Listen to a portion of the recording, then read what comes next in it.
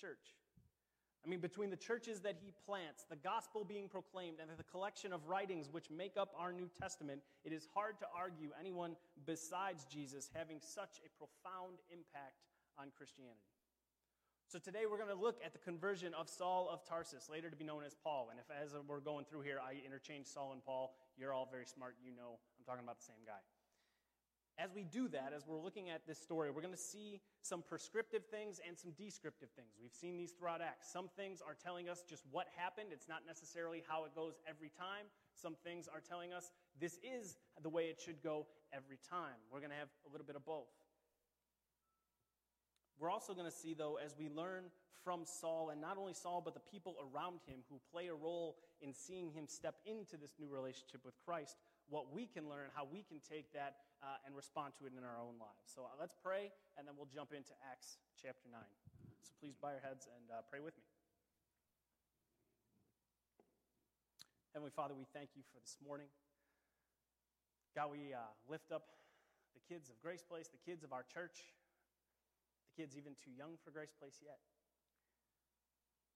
Lord, we pray that as a community, not only as the Grace Place leaders, but as a community we are able to love and serve and care for them, that we are able to reflect your love and your goodness and your character in the way that we care for one another, the way that we are friends, the way that we are a church together, the way that we worship together, that as we know they are always watching, they're always paying attention, and we pray that we are able to be good representatives to the kids of this church. Lord, we do pray for our Grace Place volunteers as they serve and love and care for our kids, that you would give them extra energy, extra patience, help them to remember that they have a great opportunity before them to point these little ones to you, that they could come to know you at an early age, that they would know your goodness, your character, and your love for them. Lord, I pray for us as a church as you continue to strengthen and bind us together, that you would help us to get past the superficial light conversations and light relationships, but to really truly get deep into conversation, into relationship with one another, that we would grow and challenge and encourage and walk together through the good and the hard of this life. God, we pray as we come this morning, we come having a variety of different weeks, having a variety of different months. Even this morning has been, for some, harder than others.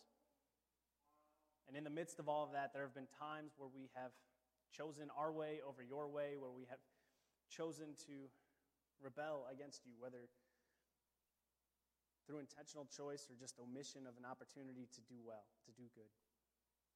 And Lord, we bring all of that to you this morning, and we say that we need you. We need more of you. We're here to engage with you. We're here to connect with you. We're here to hear from you. So, Lord, I pray that as we read this morning, that you would give us eyes to see, give us ears to hear, give us minds to comprehend, hearts to believe, and hands and feet to respond to what you have for us today.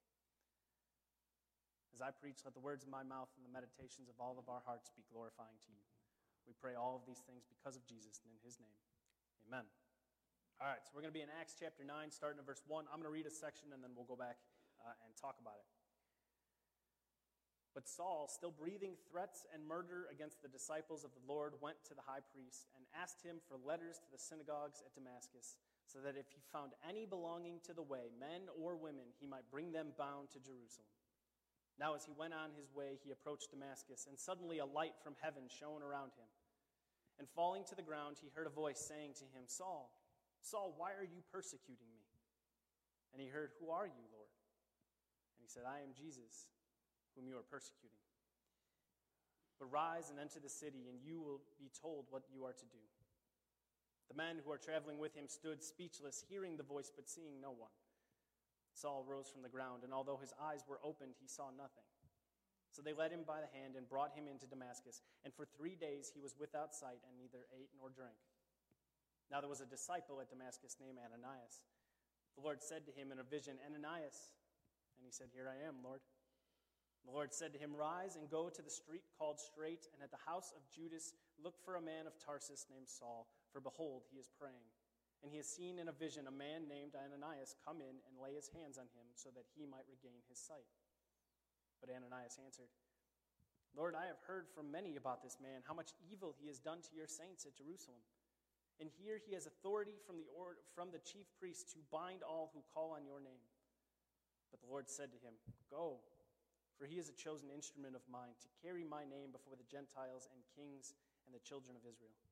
For I will show him how much he must suffer for the sake of my name. Let's stop there. So the chapter starts, Saul is still breathing threats. He hasn't slowed down or let up. We saw at the beginning of chapter 8, in the first opening verses, that at the end of 7, Stephen is stoned to death, and from that, Saul begins to attack, persecute the church. He is kicking down doors, dragging out men and women from Jerusalem who are Christians, who are followers of the way, as it says here. We'll talk about that in a minute. And he is arresting them. And so it says he is still breathing threats and murder against them. He hasn't slowed down on any of that. Most of the persecution, most of the attacks were happening in Jerusalem, but now Saul is reaching out beyond the holy city, following these Christians, because as he was attacking the Christians in Jerusalem, they spread. They got out of the city, and so we spent some time looking at Philip in Samaria, and they went all around the region, and now Saul is not just satisfied with attacking them in Jerusalem, he's going and chasing them down outside of the city. And so one of the places he's going to is the city of Damascus. So I got a map for you. I know it's a little small. Down here is Jerusalem. Way up here is Damascus.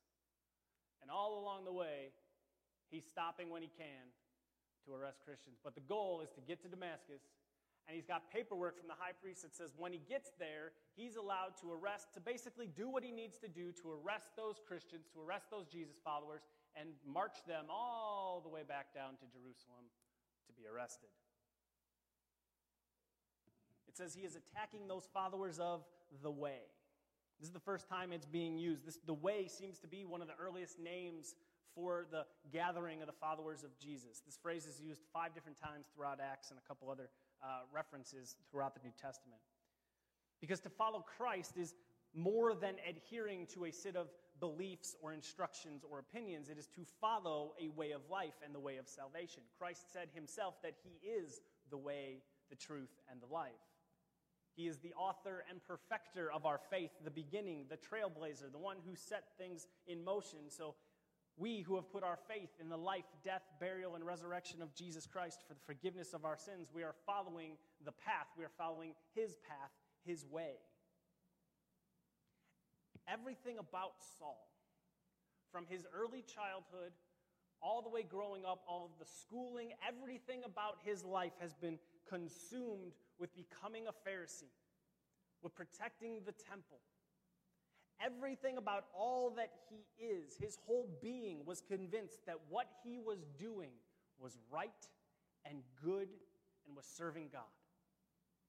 Not only was he serving God, but as I said, he's protecting the temple, and he's protecting generations, the legacy of Jews that he stood on the shoulders of, and he's protecting the legacy of those of the future. He is to protect the temple, protect the law, protect the place and the gathering spot that he believed that these Christians, these Jesus followers, were blaspheming against. His zeal and passion for this was so great, he's arresting people on his own. He is, by all accounts, the least likely person to wind up a Christian. He is lost and helpless and hopeless. He is angry. He hates the way. And he is destroying the church at every chance he can. Too often in history, in the name of the church, in the name of Jesus, wrongly, we have justified and convinced ourselves that what we were doing, what was happening was in the name of God, so it was okay. Even though too many times it spread anger and hate and fear and even death. If you think you are being led by God, if you think you are being led by the Holy Spirit, and that leading is leading you to antagonize, to berate, to belittle, to attack, to hurt, or to kill, you aren't being led by the Holy Spirit, you are being led by Satan. By every appearance, in every way, Saul was going to fight this movement until his last breath. He was going to do everything in his power to stop them.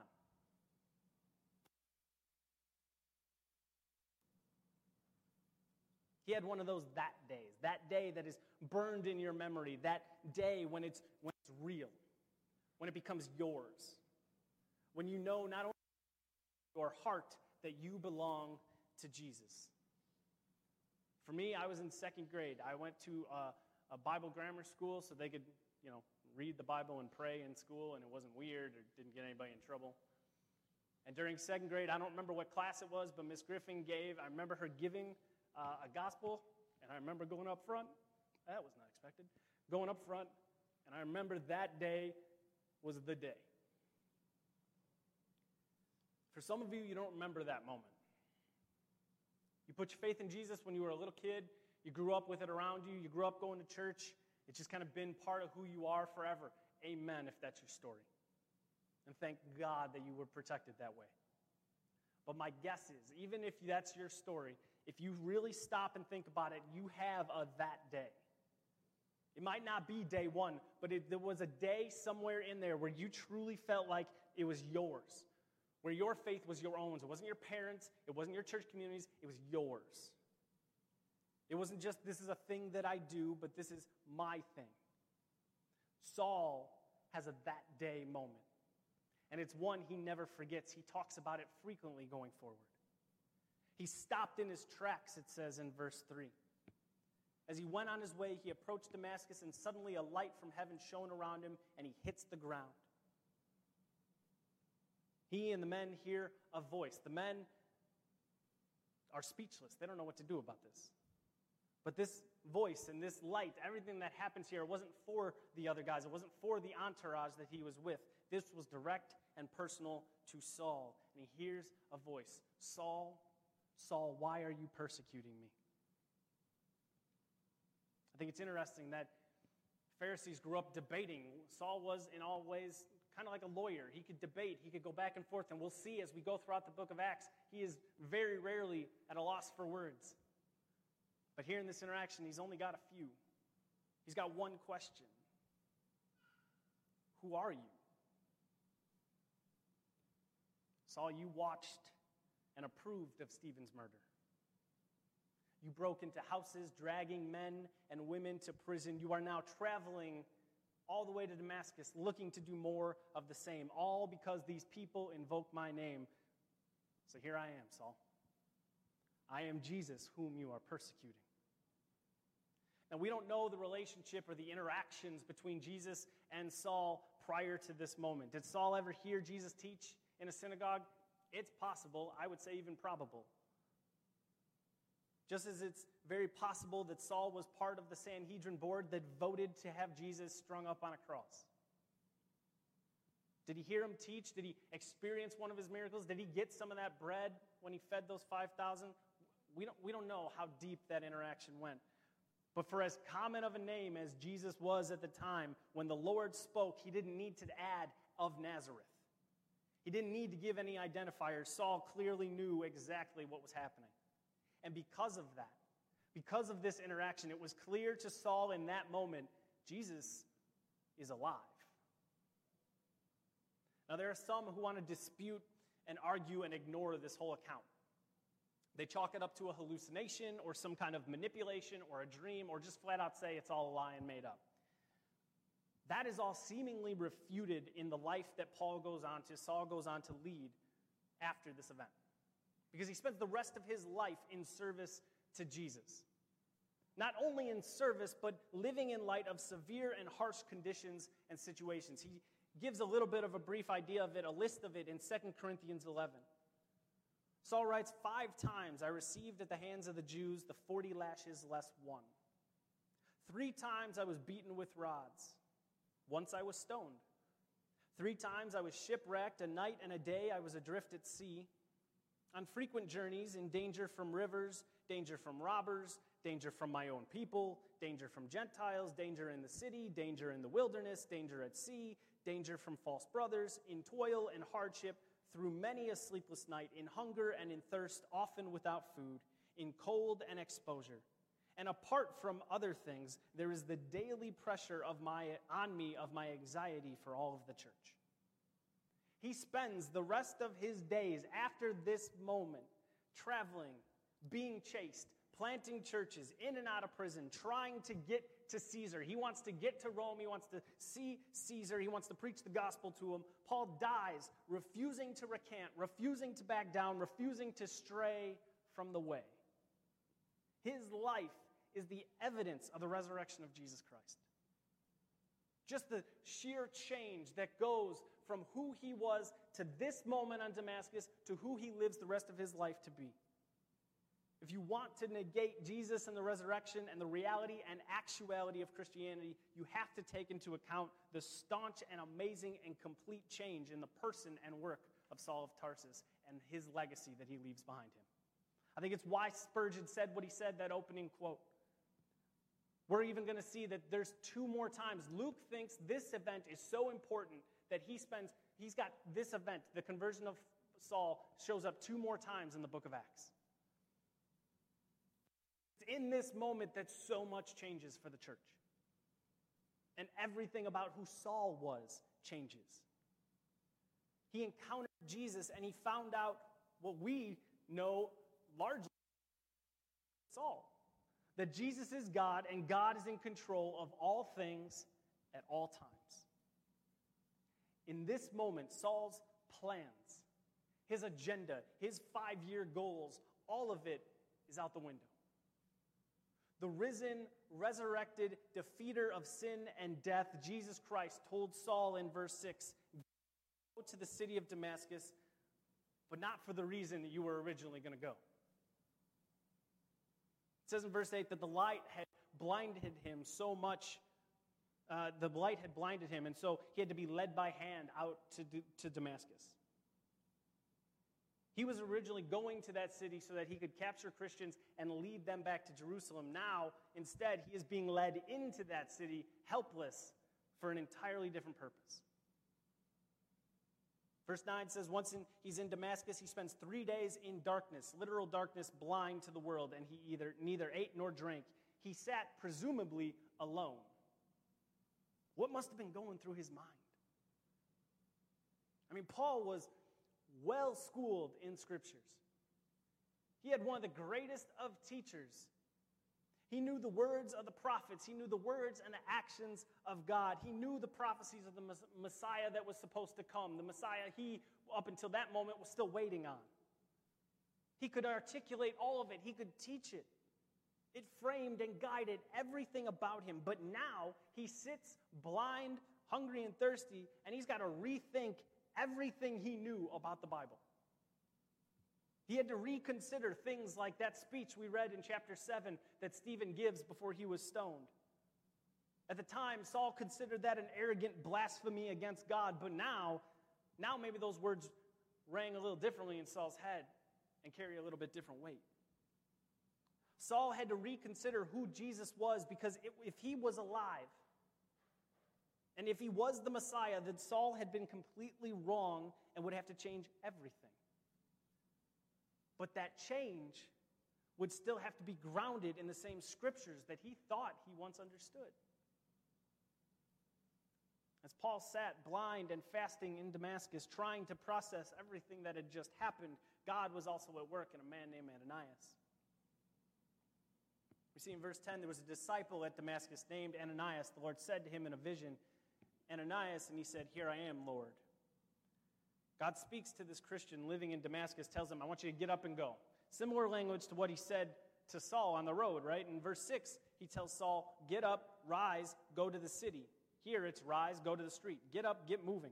There's work to be done in the name of God. When God tells you to get up and go, you get up and go. God tells Ananias that Saul of Tarsus has been given a vision of a man named Ananias showing up at his house, laying hands on him, and Saul receiving his sight back. Ananias, you're that Ananias. Go. Ananias responds in verse 13. Oftentimes in the Bible, we see something bad happen. We see a judgment. We see some kind of persecution, a bad situation, whatever the case might be. And then we get the phrase, one of my favorite phrases in the Bible. We get, but God. Right? Even over and over again in the Old Testament, the Israelites rebel against God. They go after idols. They marry with people they're not supposed to marry. And God says, This is going to end poorly. If you continue down this road, it's going to end poorly. You're going to get destroyed. But God makes a way. Over and over, God shows up and does something amazing. But God. And it seems, though, when we have a phrase like the beginning of verse 13, when it's but insert whoever person's name, usually it's us making a mess of something. And that's what we have here. Ananias decides to disciple-splain the situation to God since he clearly doesn't know what's going on. In verse 13 and 14, he says, Lord, I've heard about this Saul guy, and he is bad news. He's done evil in Jerusalem against your followers. He has authority to come to this city and arrest us. He's a bad man. God, you couldn't possibly want me to go and help this guy. He's too messy. He's too broken. She's too much of a sinner. He doesn't dress like he should. She doesn't talk like she should. He doesn't know enough Bible. He doesn't go to church enough. He drinks too much. She's a liar. She's a jerk. He's too far right. She's too far left. I heard he sleeps around. He always thinks he's right. She's had so many bad experiences with the church, she'll never come back. He's heard the gospel so many times, and he never responded. What's the point? He came from a bad family. She's done too much. He's done too little. We find reason after reason. We find excuse after excuse to write people off, to give up, to decide they aren't worth the prayers, they aren't worth the conversation, they aren't worth the affection, they aren't worth the friendship. That person could never actually become a Christian. God, aren't you paying attention? Haven't you seen? Haven't you heard? Don't you know the damage they have done to attack your church? They're the bad guys. We are the good guys. Brothers and sisters, at one point we were all the bad guys. Dead in the trespasses and sins in which we once walked, following the course of this world, following the prince of the power of the air, living in the passions of our flesh, carrying out the desires of the body and the mind, and were by nature children of wrath. By nature, out of the box, default wiring, rebels and enemies separated from God. But God shows his love for us in this, that while we were still sinners, Christ died for us. Before we could do anything, while we were still actively rebelling, still actively choosing our way over his way, still actively rejecting him, he loved us so much, he died for us. You who are his children, you who are the sons and daughters of God, you were once his enemy. You were once condemned by your sin to eternal damnation and separation from God in hell. You and I are not the deciders of who gets to enter into the kingdom of heaven. You and I are not the deciders who get to enter into the family of God. You and I are not the deciders of who gets to enter into our church community. To limit the saving work of God, to declare and decide that that person is too far gone and God can't possibly save them, to declare and decide that God can't or won't save someone, is to limit the power, love, grace, and righteousness of God in a way that manipulates him into being what you want him to be rather than who he actually is. It's our way of trying to control him and control who is welcome into those doors, welcome into this community, and to limit, to try and make it so that it's just the easy people, just the most lovable, the most convenient, the ones with the least amount of baggage. That is not for us to do.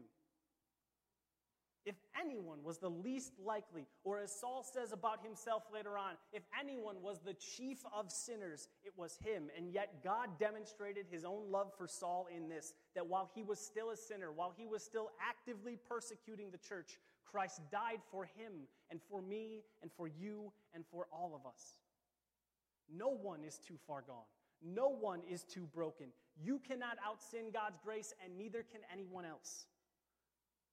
If we are going to be the lights of the world that God has called us to be, that means we are going to be shining our lights in the darkness of the world, shining the light of the gospel with our words and with our actions. We do not pick and choose who and when we are to shine. We are just to shine.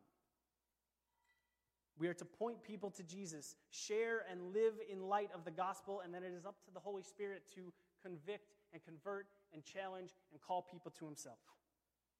God knows who that person is. God knows their heart, and he knows what he is doing. He knows what they are doing, and he knows what he is doing in them. God tells Ananias, I know exactly who Saul was, who Saul is, and who Saul is going to be. He is a chosen instrument of mine to carry my name before the Gentiles and kings and the children of Israel. For I will show him how much he must suffer for the sake of my name. I got big plans for Saul. He's going to further the gospel to people and places all over the world. And along with that, he would face great suffering, as we heard earlier.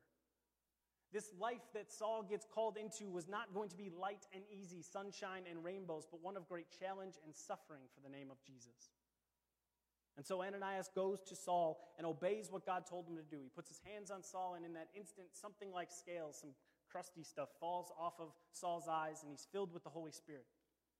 He then gets baptized, assumably, probably by Ananias. He gets some food, so he has some bodily strength to go with this new spiritual strength. And then Ananias, we don't hear from him again in the Bible. He plays this amazing, important role in the conversion story of Saul. He is Saul's first friend after conversion. He's the first one to welcome Saul in as brother. Yeah, like I said, he probably baptized Saul, and then he's just gone. We talked last week about Philip and the eunuch and the fact that God may use you to be a blessing to others and be part of their story. Ananias is another example of that.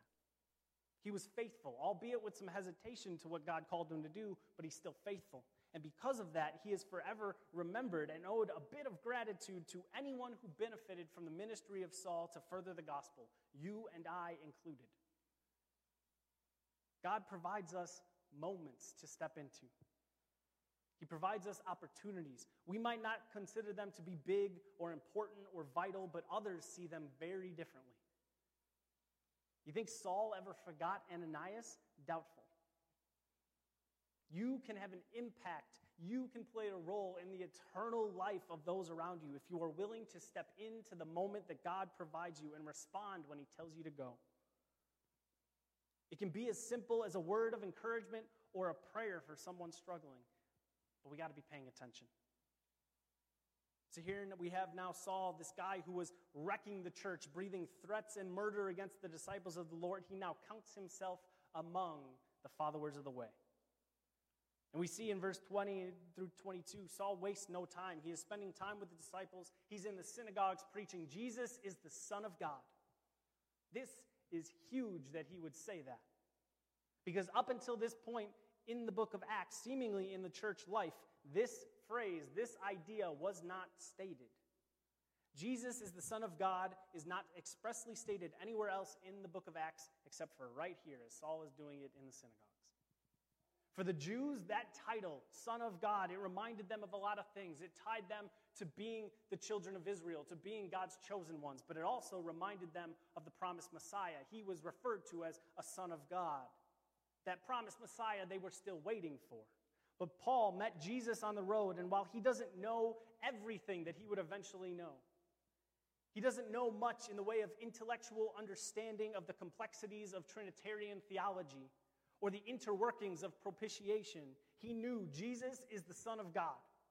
He knew he was the Messiah, the one sent by God to free people from the slavery to sin and call them to a new relationship with him. He knew enough to tell others, if you have put your faith in the life, death, burial, and resurrection of Jesus for the forgiveness of your sins, you know enough to tell others. And so he preaches this message, and people are blown away, not only by the message, but by the one delivering it. Word has clearly preceded Saul about what was happening, about what he had come to do. They knew why he was in Damascus, to arrest the followers of the way, and yet here he was preaching and proving that Jesus was the Christ, Jesus was the Messiah, the Savior that the Jews had been waiting for. They heard that message and they saw him preaching it, and they are confounded by it. It was to the synagogues of Damascus that Saul was sent with authority to capture disciples. But instead, he goes to those same synagogues of Damascus in order to make new disciples of Jesus. He does that for a few days, as Luke is going to say. He does that for a few days, and then we get to verse 23. It says, "When many days had passed, the Jews plotted to kill him, but their plot became known to Saul. They were watching the gates day and night in order to kill him. But his disciples took him by night and let him down through an opening in the wall, lowering him in a basket." So how do we go from being shocked and confounded by, let's kill him? The answer might be found in verse 23, in those opening words of Luke. It says, "When many days had passed." One of the many things I love about the Bible is the Bible helps us understand the Bible. In Galatians 1, you don't have to turn there. You're looking for something to read this week, you're running out of stuff with your devotional, you can go study this. Galatians 1, Saul, by then known as Paul, is writing, and he wrote of his background and the events that we're studying here this morning. And he gives us a little bit insight into what Luke means by many days had passed. In Galatians 1, he says, I'm not going to read the whole passage, but Paul writes, "After 3 years I went up to Jerusalem to visit Cephas and remained with him 15 days. So many days in Luke's mind is 3 years. Saul is gone. So the timeline looks kind of like this. Saul is headed to Damascus from Jerusalem to capture Christians. On the way, Jesus shows up, radically alters the entire future of this man and really the church and everyone who would ever hear about the gospel. No big deal for him. Saul spends 3 days blind in Damascus. He receives his sight, gets some food, gets the Holy Spirit, gets a baptism, begins preaching the gospel in Damascus for a bit of time. Then he heads to Arabia for 3 years. Now, this is not modern-day Saudi Arabia. I think I got a map. Arabia at that time, so Damascus, he's here. He preaches here for a while, and then he heads back down south, and he spends time in this general area of nothingness. That's basically known as Arabia at the time. Arabia at the time was known to have Egypt and the Red Sea to the west, Edom and Judah to the north, and Assyria and Babylonia to the east. This area was controlled by Aretas IV, who was the ruler of the Nabatean kingdom, and he would also rule most of Arabia. We learn, again, from 2 Corinthians 11. See? Interacts with the Bible. It's beautiful. Saul tells us about being lowered in the basket in Acts 9. So what was Paul doing? The big question is, what was Paul doing for these 3 years? How did he go from, I'm preaching in Damascus, people are confounded by the gospel, and then many days later, 3 years later, they want me dead? There's speculation over what these 3 years looked like for Saul. Most kind of think it's a religious retreat of sorts. It's time for him to kind of work through and process everything that had happened to him. He's learning and processing what his conversion truly meant and even what the scriptures meant in light of Jesus. Well, I do think there was some of that. It would seem that Saul was more active in those 3 years. He wasn't just keeping to himself, hiding for 3 years. Clearly, he did something to annoy the governor of the area enough that they were sending out people to kill him. And what we've seen throughout Acts and really throughout history and even today on social media is that if you want officials and leaders and pretty much anybody to get really mad at you, just preach about Jesus and the gospel and they will respond in kind. So I assume that's a lot of what Saul was doing. And so he spends 3 years, many days by Luke's account, before coming back to Damascus. By this time, there is a plot to kill him. So he begins the long life of suffering for the sake of the name of Jesus, we saw in verse 16. The persecutor has now become the persecuted, but also he is divinely protected as he is supported by some fellow disciples. They put him in a basket and they drop him, they carry him down outside the walls of Damascus so he could get out. From here, it's been 3 years since his conversion. And now it's time to head back to Jerusalem. A very different man than the last time he was in God's city. By this point, the Pharisees know what has happened to him, that he has defected away from them. He is now seen as a traitor and an enemy of the temple. But the very people he wants to associate and connect with, the disciples, while they might be a forgiving bunch, they're not a forgetful bunch. We see in verse 26. When he had come to Jerusalem, he attempted to join the disciples, and they were all afraid of him, for they did not believe that he was a disciple. It had only been like 3.5 years at this point since Saul was kicking down doors in Jerusalem, arresting Christians. And again, while word may have gotten back to them by this point that Saul had changed, there was still a lot of doubt in the air. The thought was, maybe this is just a long con. Maybe he's just trying to take us down from the inside. The Christians were hesitant and wanted some kind of proof, some kind of validation of this change in Saul, and they got it from one of their own. We see in verse 27.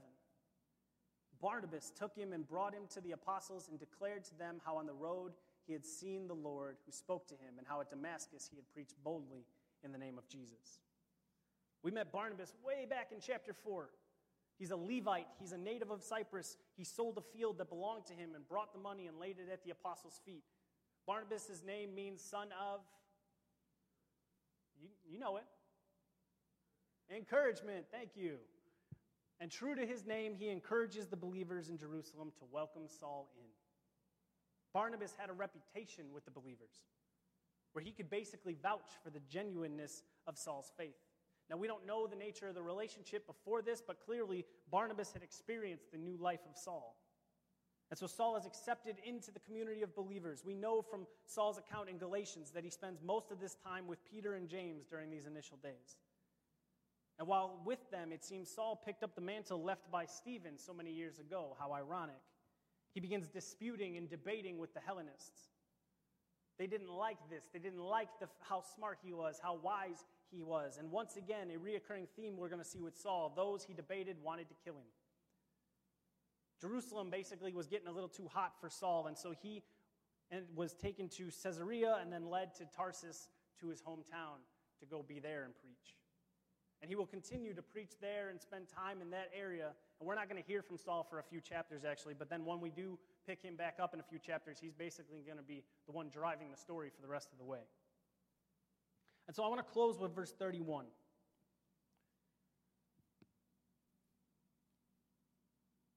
The church throughout all Judea and Galilee and Samaria had peace and was being built up.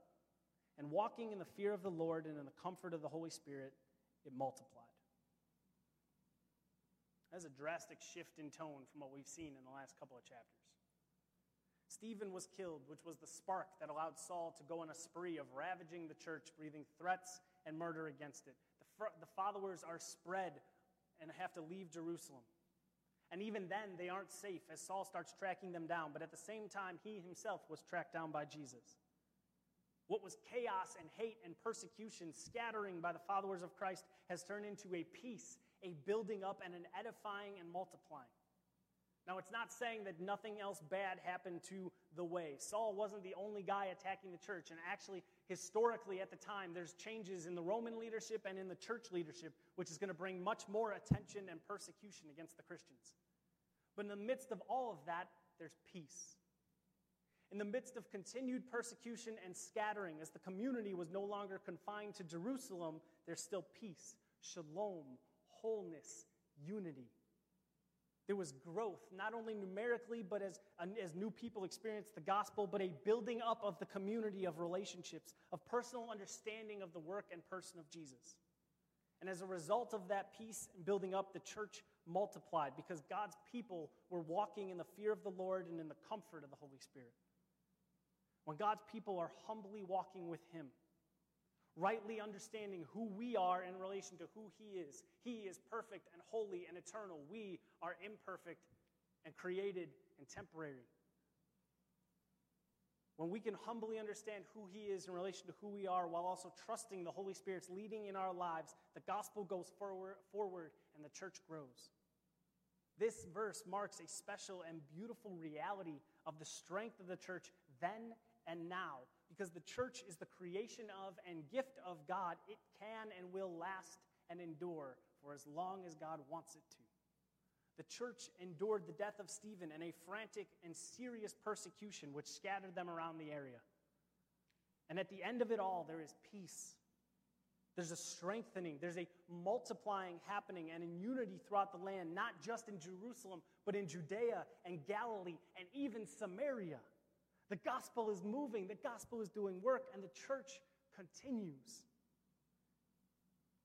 So how do we respond to this? How do we respond to the account of Saul's conversion and what that means? I mean, the obvious answer is to do likewise. If you have not put your faith in Jesus, if you have not experienced the forgiveness for your sins, turn toward God. Put your faith in him. Admit your need for a Savior. Believe that Jesus is God and he died for your sins, and choose for him to be your Lord and Savior. But that's just one of the many things to take from this account. Throughout it, we see three key men.